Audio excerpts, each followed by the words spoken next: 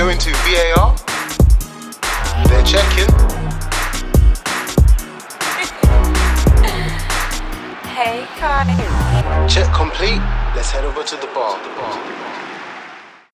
Yes. We're back again with another episode of the VAR Bar Podcast. I'm, of course, your host with the most, Andrew, and I'm here with the gang. How we doing, guys? Yo, we here. We good, yeah? Jake, how you doing, fella? Bad. Excellent week? Bad Week. Without further ado, let's start addressing the elephant in the room. Obviously, the FA Cup final happened last night in front of a crowd in Wembley. Leicester ended up beating Chelsea 1-0 to claim their second trophy in 5 years. But before I go to you, Jake, let me chat to Munya. And I wanted to start with Jamie Vardy. Obviously, slowly but surely solidifying his legacy in the English game. Premier League and FA Cup winner. So surely Vardy is more deserving of an MBE over Harry Kane. He's won nothing. Like, all right, let me take off my Arsenal hat. Harry Kane's a great striker. Like, we all know that. Let's not chat shit. What Vardy has done, the come up is mad. I'm sorry, but he's first in line ahead of Kane.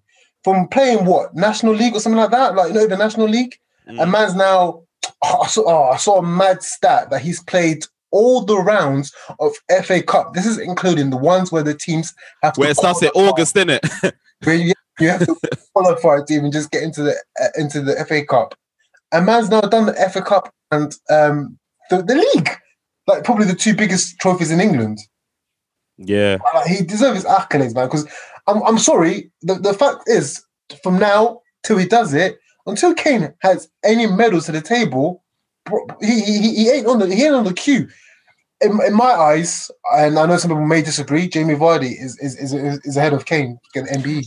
I think also the Jamie Vardy story, as you said, is also very inspirational for like aspiring footballers, because obviously you hear a lot of them where like a lot of them by the age of 18, 19, they get released from the academies and then they're kind of in the limbo. But Jamie Vardy should just show you that you should just keep going, man. As long as you've got the talent and the passion for it, keep going, because that guy didn't blow until 25, 26? He's a late burner. Bro. So... And sorry, to obviously not go ahead. Like, people may say, okay, look, take off the club medals. I mean, what has Jamie Vardy got that Harry ain't got? Because I'm pretty sure they've both won Golden Boot, the biggest one, obviously, for the Premier League.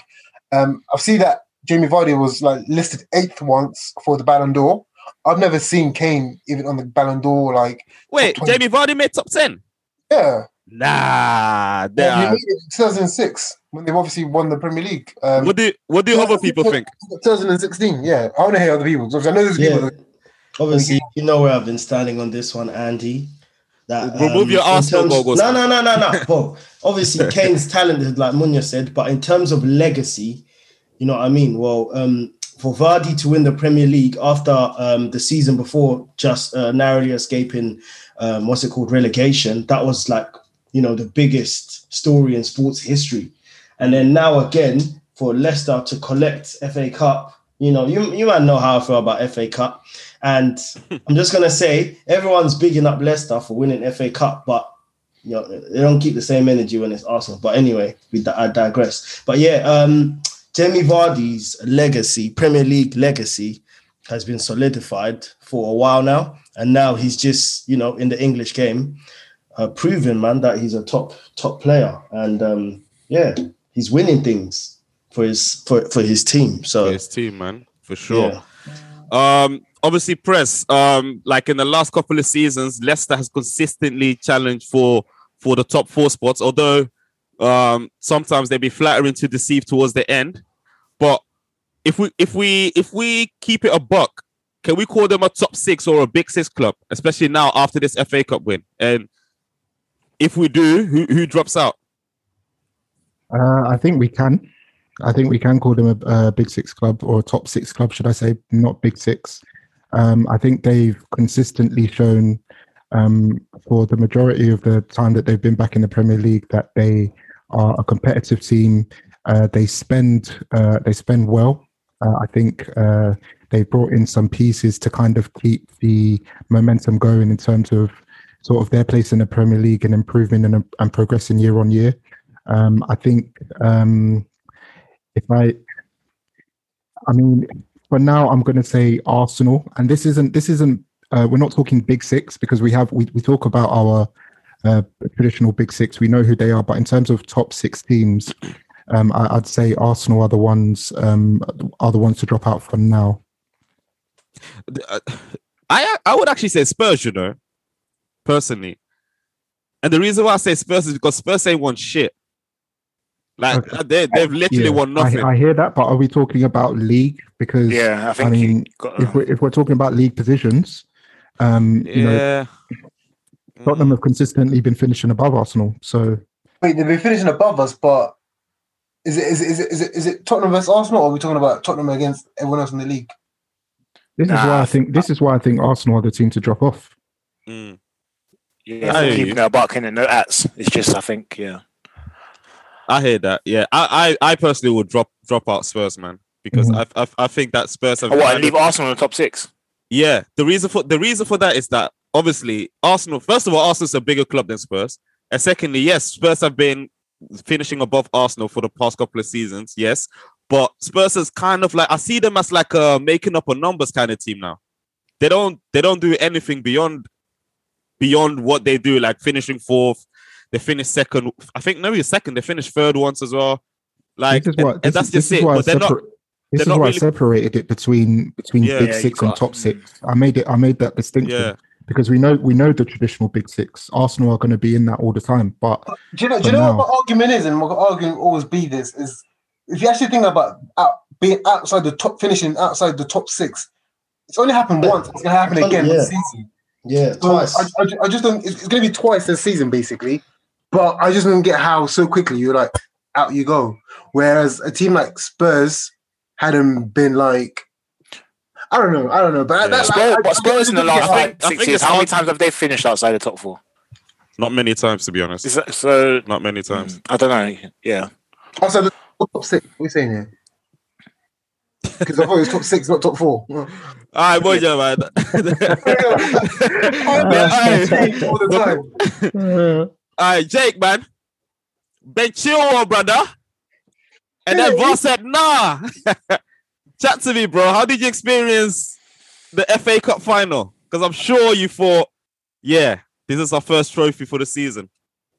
Going into the game, I expected us to win. I'll be completely honest. And the first 15, 20 minutes, I thought we looked good. We were on the front foot. We were pressing. We didn't create anything of notice, but we didn't really let Leicester get into that game for the starting period.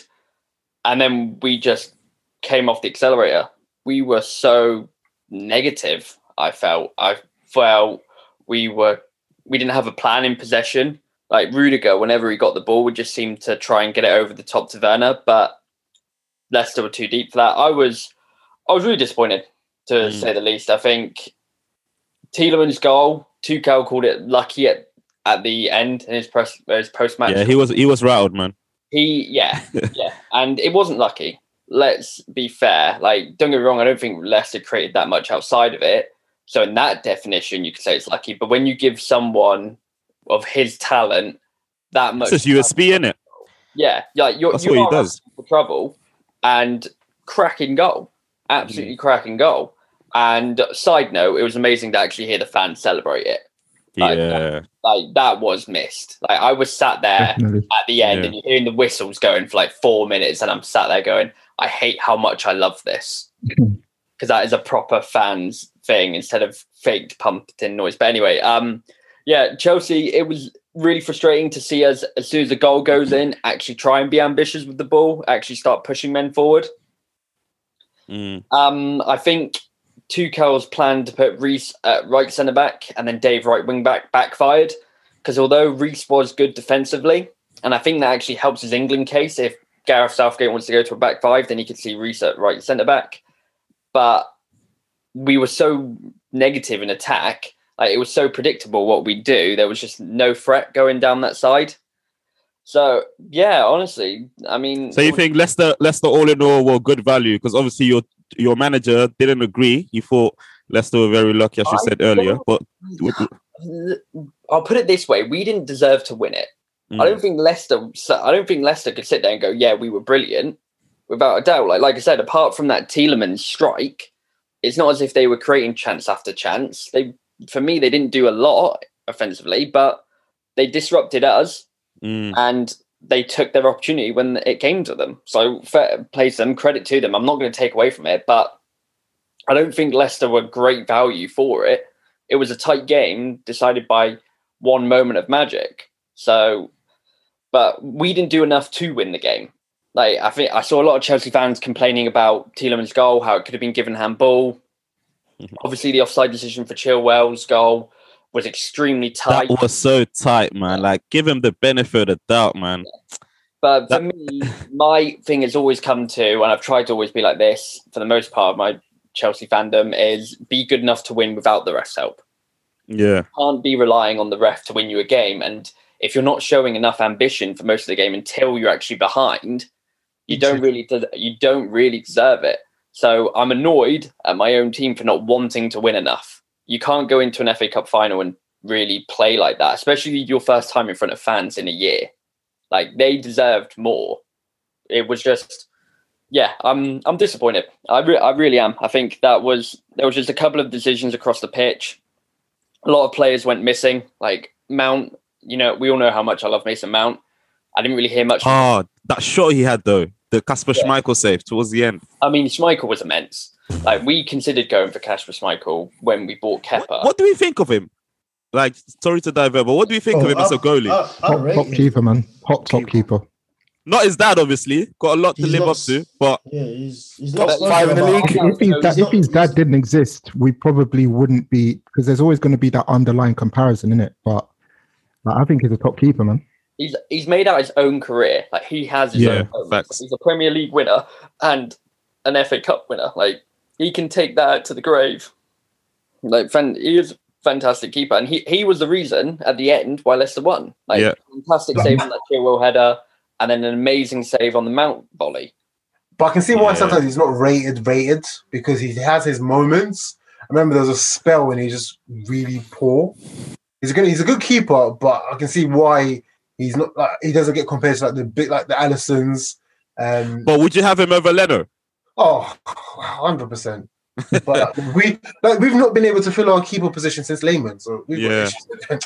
Brother, let's not start there, man. All right, but Lehman. Obviously, Jake, your disappointment did not start on Saturday, because you had a midweek game against your city rivals Arsenal as well, which made everything a lot more complicated in regards to top four. Kind of still in your hands, if you win your remaining games. But how did you feel about that game? Yeah, that loss against Arsenal. I mean, it was very similar to the Leicester game. I think the only difference really was that instead of a moment of magic deciding the game, it was a moment of madness. That was all it was. I mean, I suspect the Arsenal fans disagree, but I don't think they really did that much in the game. They defended well, but we didn't attack well.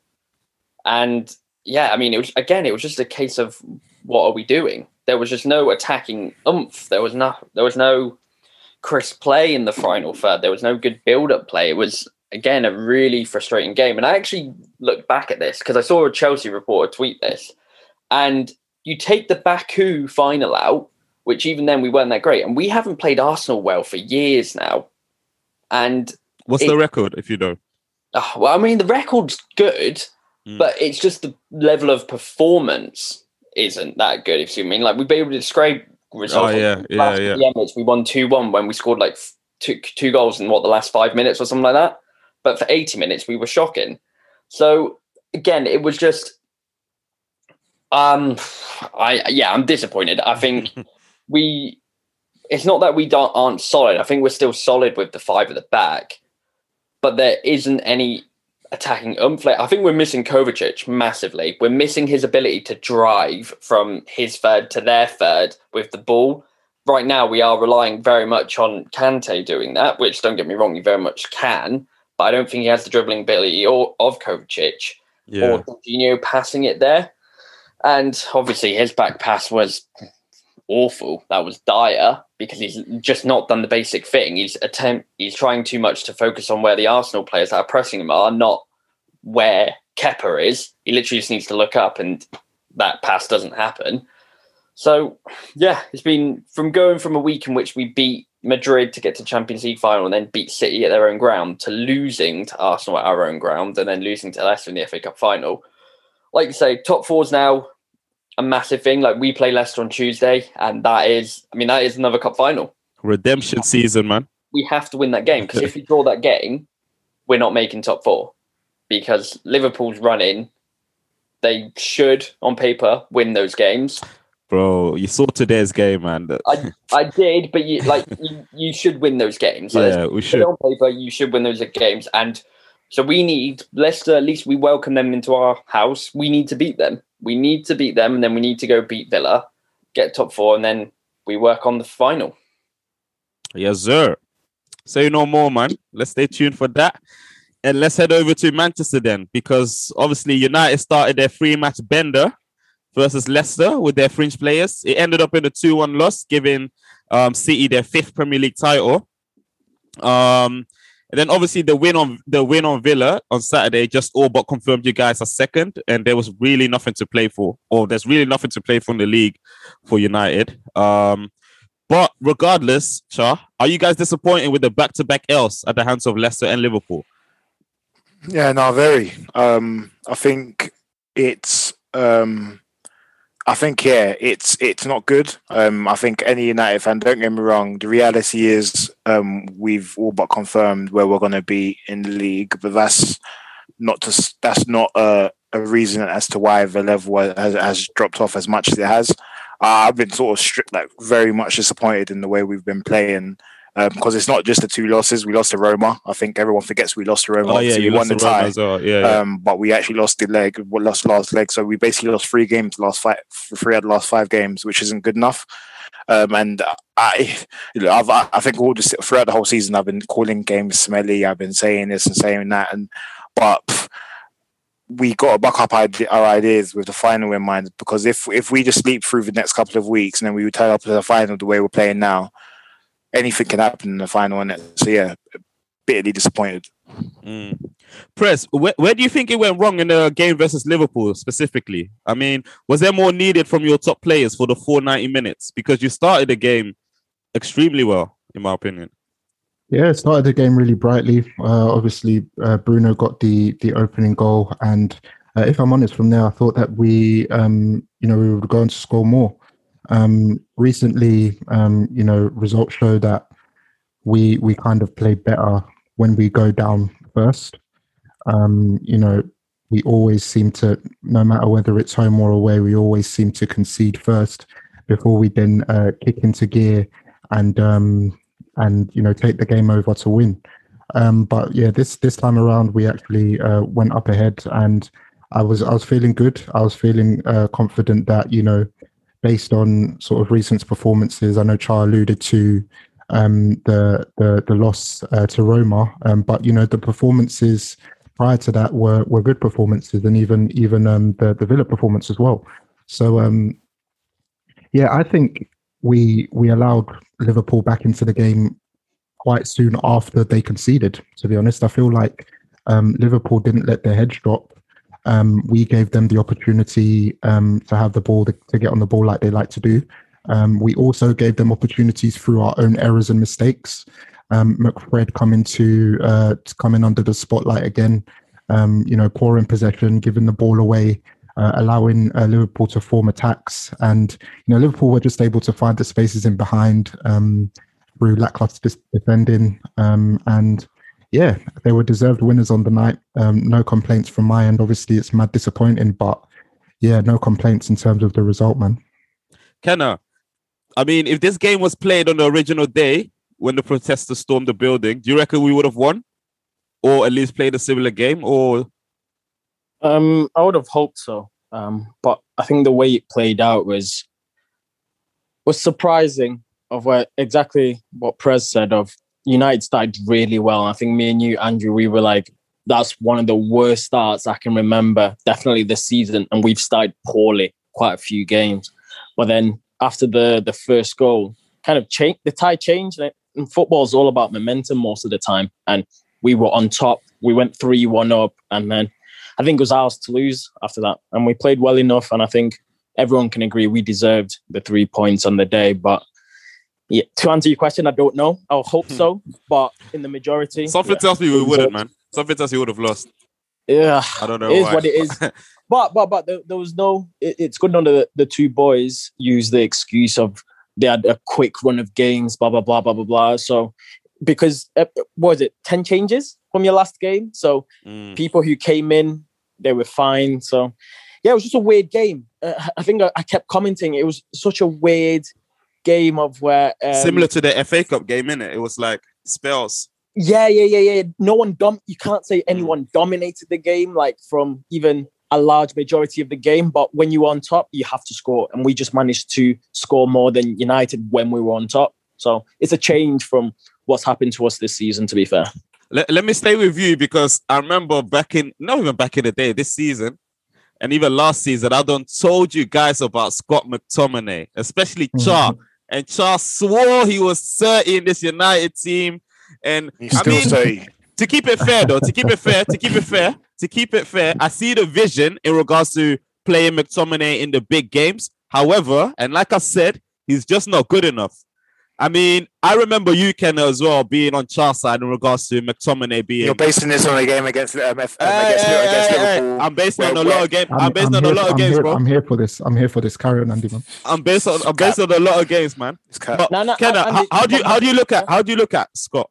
Because I remember you rating him as well.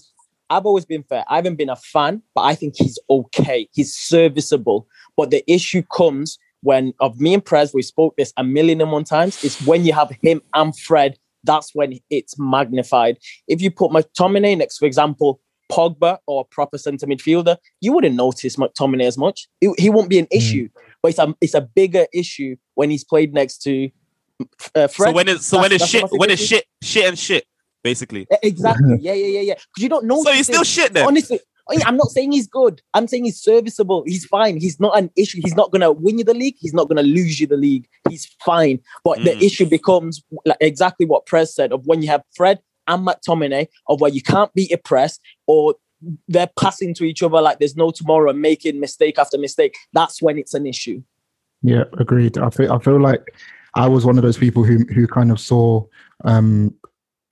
potential in Scott McTominay to maybe push on to be something more than he is. But I feel like, from my perspective, I feel like he shouldn't be deployed as anything more than a sort of squad level player.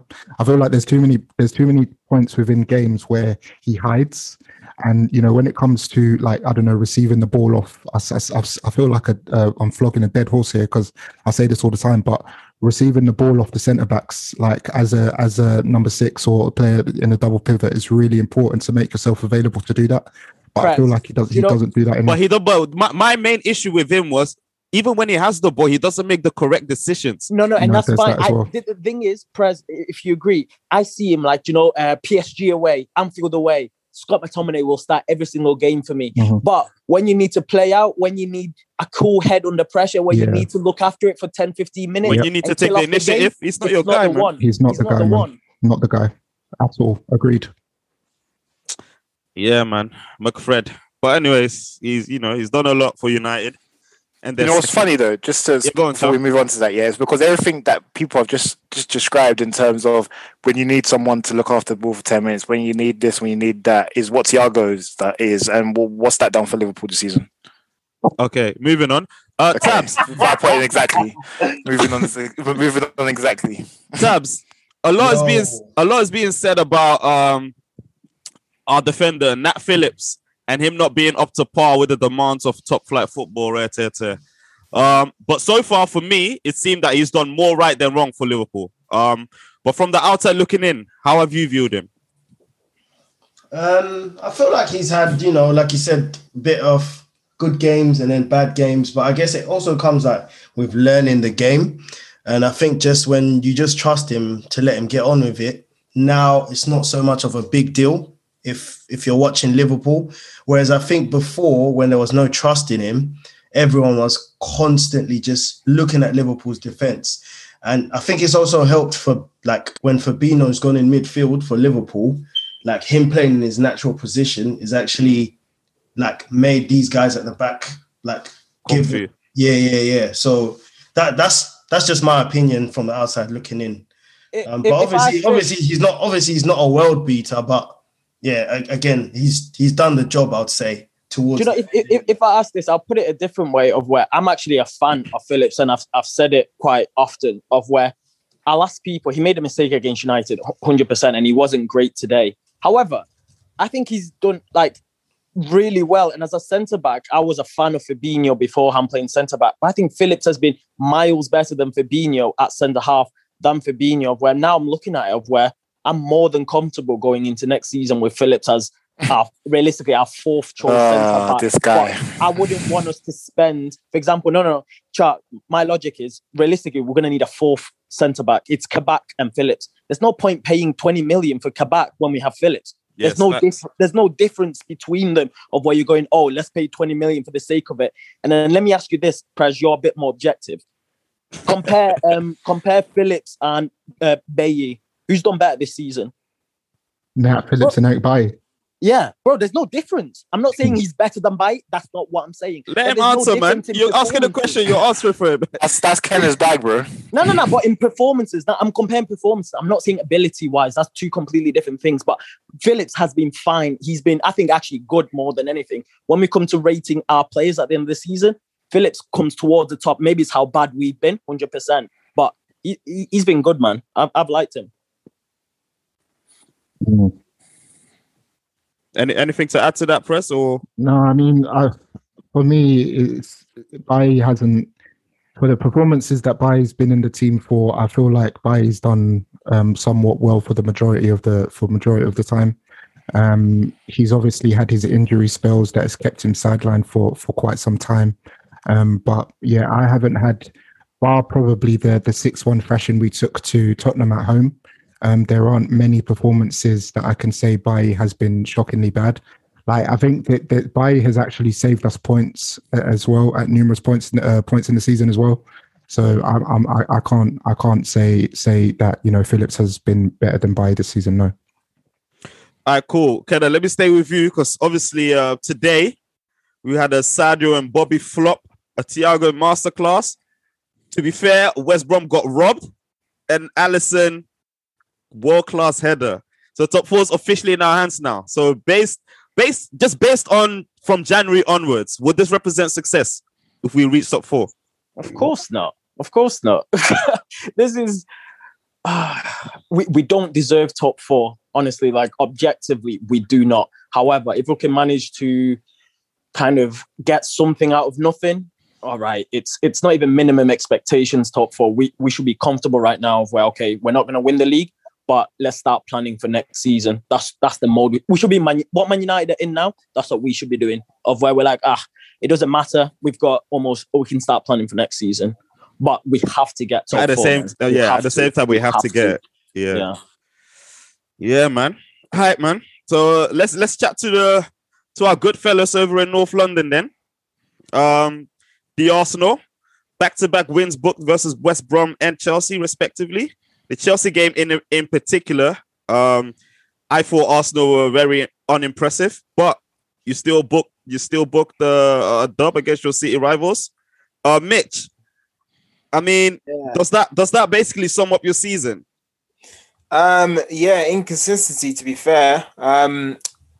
I think the performance wasn't amazing at all, but when you get to a game like that, it's like the FA Cup final, to be honest. You just want to win, to be honest. You just want to win, get a win. So I'd say that was just basically a mirror of our whole season where we just don't look good. We're trying to get these lucky goals, and it was a lucky goal in the end of it anyway. Complete mistake from Jorginho. And obviously Smith Rowe, who I thought was brilliant. Best player on the pitch, actually, to be fair, for both teams. And obviously, he was the standout player for our standout performance. The only shining light out of it, to be fair, because we were just hanging on, defending both. It just wasn't good. But I think it sums up our season. There was a point where last December where we were losing I think we were just losing every game. And at one point I thought Arteta was going to go, but he's obviously come back. And actually, there was a stat that came out that's been coming out in the last week from all these Arsenal Twitter pages that I follow, where since the turn of the year, we're third in the league or something like that. It shows just the difference from how we were playing, bad in terms of points collected. Yeah, how bad we were playing in the first half of the season. I think people forget that we were awful. We were so bad. So I think that's caught up with us now, and also just the standard of the league this year just hasn't genuinely been good anyway. All right. So, Jake, obviously you brought something into the group chat where obviously word on the street is that the Brazilian duo David Luiz and Willian are leaving Arsenal at the end of the season. I think, but correct me if I'm wrong, David Luiz has been offered a contract, but he refused it. Is that correct, Arsenal guys? No, that's not true. That's not true. Yeah. Yeah, it was a mutual agreement that basically Arsenal never offered him a contract. David Luiz didn't want a contract. They just sat down, had the conversation, and then they said, "Look, we're not going to offer you a contract." And David Luiz was like, "I didn't want one anyway." So we were like, "All right, cool." Oh, like that. Yeah. Cool. So yeah, Jake, what do you make of it all, especially Willian after a year? Yeah, so just to expand on it as well, because the original report was done in The Athletic, and it was more about the surrounding environment in Arsenal, about how the three major leaders, so you've got Vinay as the CEO, you've got Edu as the technical director, and then Arteta as the manager, are all quite inexperienced, and that's causing problems, issues. And then it said within that article that alongside Willian and David Luiz, I think it was Xhaka, Bellerin, and I'm going to forget the other one. Leno. Thank you. All wanted out. The Willian one to me is absolutely laughable because he said he signed for Arsenal because of Arteta's pitch to him that he was going to get 3 years for the Champions League and he wanted to stay in London. And now all of a sudden he's just decided, nah, don't want it anymore. So we were having this discussion earlier in the chat about a potential move for him, and Inter Miami seemed to be the main ones, which, I mean, I get that. That's his level, man. Yeah, I do get that. But the problem I find is Willian's on what, 200 grand a week? Now, if he really wants to move and he really wants to start playing again, that's great. But no one's going to pay him near that. So how are the finances going to work in that case? Because I know obviously like the Ozil one, I mean, The Athletic reported about a month ago that you're still paying 90% of his wages. So that's mad. Even if Inter Miami is still making one of the, I think it's like a designated player in their league, you're still going to, like, if he leaves, you're still, I assume. Well, but this is what I said in the chat, Jay. If he wants to leave, he has to terminate his own contract. But if we want to push him out like we did with Ozil, then I get we'll pay it. But if he wants to leave, then the club won't do that Ozil thing again. He has to terminate his own contract. But I can't see anyone wanting to leave that much. I mean, if he does, then do you know what? Fair play to him. But the way I see it, because Inter Miami is a step down. It's a very big step down. That is him going, right, I just want it to be... How old is he? He's 32. So you think Arsenal are still going to be paying him for another 2 years. So it's not as if he needs it for the money because he could just stick around at Arsenal. Let's be completely fair there. So if it was him just wanting that game time, as Menu suggests, no doubt it wouldn't be as bad as the Ozil move, but I just can't see a potential move to any club where he's not getting paid off, if I'm completely honest. Boy. So it's going to be interesting, especially with the other players. Like you think Leno, well, he's your number one. Bellerin, I mean, he's almost a part of the furniture, although I think most Arsenal fans want him to go. Yeah, I think Bellerin was already sort of that had been decided. He was meant to go. He was meant to go last year. Arteta said to him, "Oh, can you stay for another year?" I think it had already been decided that he was gonna go. It was just a case of trying to find cover at the moment. The right back situation, they've been looking to get a right or scouting for right back since last year. So the Bellerin issue is not too bad. That's probably going to be priority coming into the summer. They're going to get a right back straight away because they know who they want. I think we're in the attacking positions is where we're going to have a little bit of an issue. Just for the sheer fact, I think midfielders we don't know what we need. We don't know who's going, and we don't know what we need. Attacking position, so like strikers, we need we need someone that's going to score 20, 30 a season. That's not easy to find as well, especially in the market. And again, we're not offering Champions League football, and we're broke. So right now, Larin Balogun, step up. Bro, this is. I don't think that's going to be the case, though. I don't think that's going to be the case. I think obviously he's going to be on the fringe. He's going to be a fringe player. I think obviously we're going to try and make money off the sales of Eddie.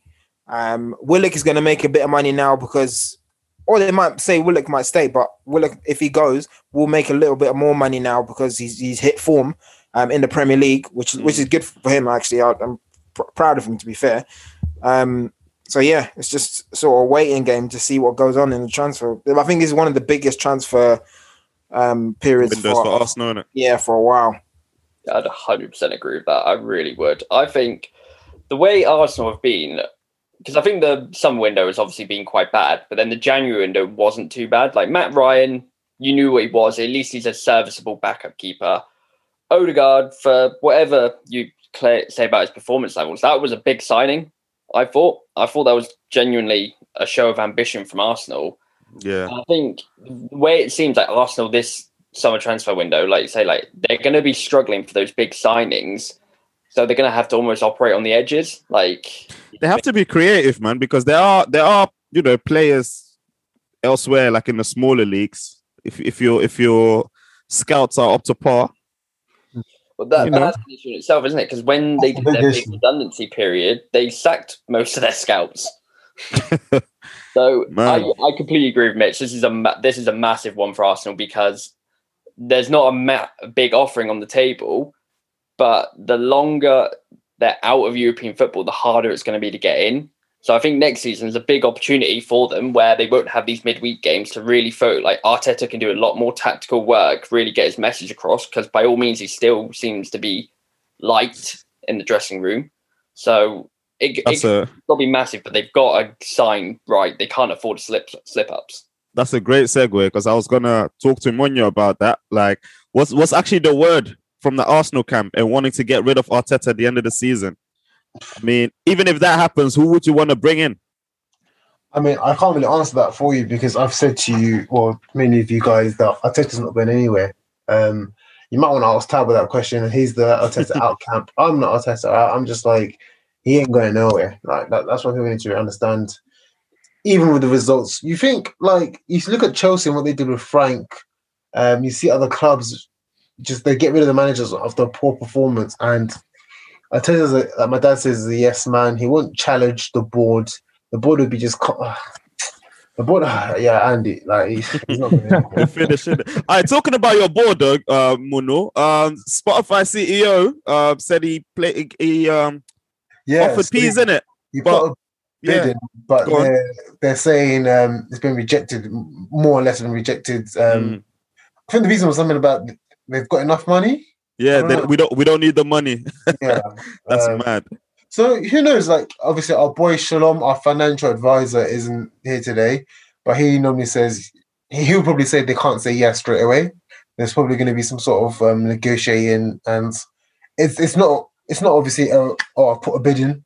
Yes, no. It's obviously going to take some time. I think as Mitch was just finishing saying there with Jake, it's going to be a big summer with transfers. And what happens on the board. We've got the fans coming back into the stadium. I wouldn't be surprised if I see some sort of demonstration in the ground or outside the ground again. Mad. All right, man. Let's finish off with your neighbours then, who are currently in limbo as they are not really playing for anything other than a Europa League or a UEFA Conference place, battling it out with Everton and West Ham. Yeah, I mean... It's what you said, mate. You said it before we went on today. You said it in this episode. Sorry, they make up the numbers. Like, so what are they really doing? That's generally my point. This is why I said Tottenham in it. But I think Ken asked the question earlier. Like, what are they missing? Like, what are they missing? Because on paper they've got good players, but it just doesn't seem to click. And sacking Jose, I mean, we can be on this conversation again, but it just didn't make any sense. Tottenham, obviously, I've got my Arsenal hat semi on. What do people think, man? Like, what on paper, Tottenham, man for man, player for player, they look like they're, bona fide team, but it's just not clicking. They need I think, inspiration, go on. man. It's like, some sort of inspiration of where I always have my questions about Jose just on the way he plays stylistically more than anything. And I think Spurs just need an inspirational manager who could come in, instantly demand respect, but will play in a positive way. I want to say like some version of Klopp, of Nagelsmann, those sort of coaches. So, yeah. I was about to jump in there and say, is that not Joseph? But you said positive. So, yeah. But I honestly think, man, whatever coach is there, like these players, they just look uninspired, man, and like not. Maybe they're not as good as we think they are. Apart from Harry, of course, and so. I feel like the Spurs situation is just a key example of like the grass ain't always greener on the other side. I think Poch was. I know he had a bit of a shaky end to his tenure, but he was perfect for them still, I believe. And I think if he was given backed in the transfer window, he probably would have been able to sort of reset the team. They're just going through a massive transitional period at the moment, and I just feel like they're just stuck at a crossroads at the moment. Now they're in a transition period. I heard that before, bro. Like, that's what I'm saying. We've heard that for 4 seasons now. And that's the thing. What you said there, a good point about Pochettino, because I said this when they got rid of him and they got Jose. I saw Spurs more of a threat under Pochettino than. But to me, like I know I doubted Mourinho anyway, but they shown ambition. If you know what I'm trying to say. No, I get it. They're not wrong for going for him. Definitely not. What I mean. But I just think they're going for the second best manager in hindsight, 20 years, bro. So it just didn't click. Yeah, that's the issue. It didn't click. So they need to find a solution somehow before, once again, we'll be talking in 2 years' time about Kane or / this Spurs team winning nothing, and the cycle goes on, man. So what on for Ndombele? Because ever since Mason's been in charge, he's not really been starting games like that. What's the issue with him? The question could be: does Mason even know what he's doing? He starts Harry Winks in the final, but doesn't even start him in the Premier League. So and then plays Gareth Bale, who's scored in every game since he's been playing in the Prem, but not in the final. He's get him out of here, Joe. Bro, make it make sense. It's perfect. And to be fair, if I'm Daniel Levy right now, the person I'm really lining up for the job is Potter from Brighton. If they're smart, shout. Because Brighton, like you look at the numbers, they've been playing like a top 10 side. They literally just can't finish their chances. So if you give Potter's system to Kane and Son, the only issue I can see is obviously with a jump like that, you're dealing with a lot more ego, and that's where a lot of the job comes into it, doesn't it? It's balancing that dressing room a lot more. I don't be surprised, Don't be surprised if you see Spurs going the United route and grabbing Parker, man. Again, I wouldn't be surprised. Yeah, I wouldn't. I don't think that's an awful shout too, personally. He's had experience now, to be fair, Parker. Yeah. But Jay, just a quick no manager wants to go Spurs. Apparently, they can't actually attract the best, so they have to go for one of those project works. Kind of the managers personally. They're a top team that can't attract the best, so you have to hope these players, Yeah, basically. Yeah, it's tight. We have an NFL stadium. Anyways, let's head over to the bar, man. It seems like bartender's not going to be that busy today. But Monya, run it, bartender, run it. Oh, you got one, yeah. Let's go to Monya first. What shot you taking? I've actually got 2 shots, man. Firstly, my first shot, there's going to be one Arsenal related one and one non-Arsenal one. I just want to say, first of all, shout out Leicester Football Club. It's the magic of the FA Cup, man. Like, what a result for them. The fans must be buzzing. Who would have thought that they would be saying they're Premier League winners, their first ever FA Cup? So shout out to them, man. Like, keep doing what you're doing, just making football what football is. Just can't expect some things. Second shot, Luiz. I mean, it could be 5 shots, but yeah, Luiz, Willian, Xhaka, Bellerin. Unfortunately, Leno. Yeah, man. If you need someone to pack your bag, shout me in it. So. Yeah, let me know. All right, Kenna. Yo, 3 shots, line them up. 1, Thiago, bro.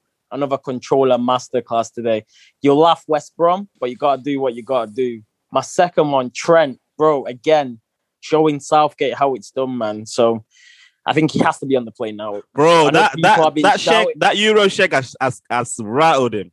Yeah, Yeah, it's- he's on the it's plane. crazy. Absolutely rattled him. It's He's on the crazy. plane. Whether he plays or not, it's a different story in it, but he's on a plane. But yeah, it has to be. And then the final one, of course, my goalkeeper, Alisson, man. I think most people seen the interview as well, dedicated to his dad who passed away recently. So yeah, shout out him, man. He's gone through a tough time, and just to crown it off. I'll take that Alisson shot as well, man, with you, man. Shout out Alisson. Let's lock it off then, man. Of course, remember to follow us on our socials, VAR Pod on Insta and the VAR Podcast on Twitter. We are also on YouTube, the VAR Podcast. Subscribe, hashtag, wherever, like, share. My name is Andrew, aka Rapping Drew, and we out. Peace. See you later. Easy. Hey, Kai.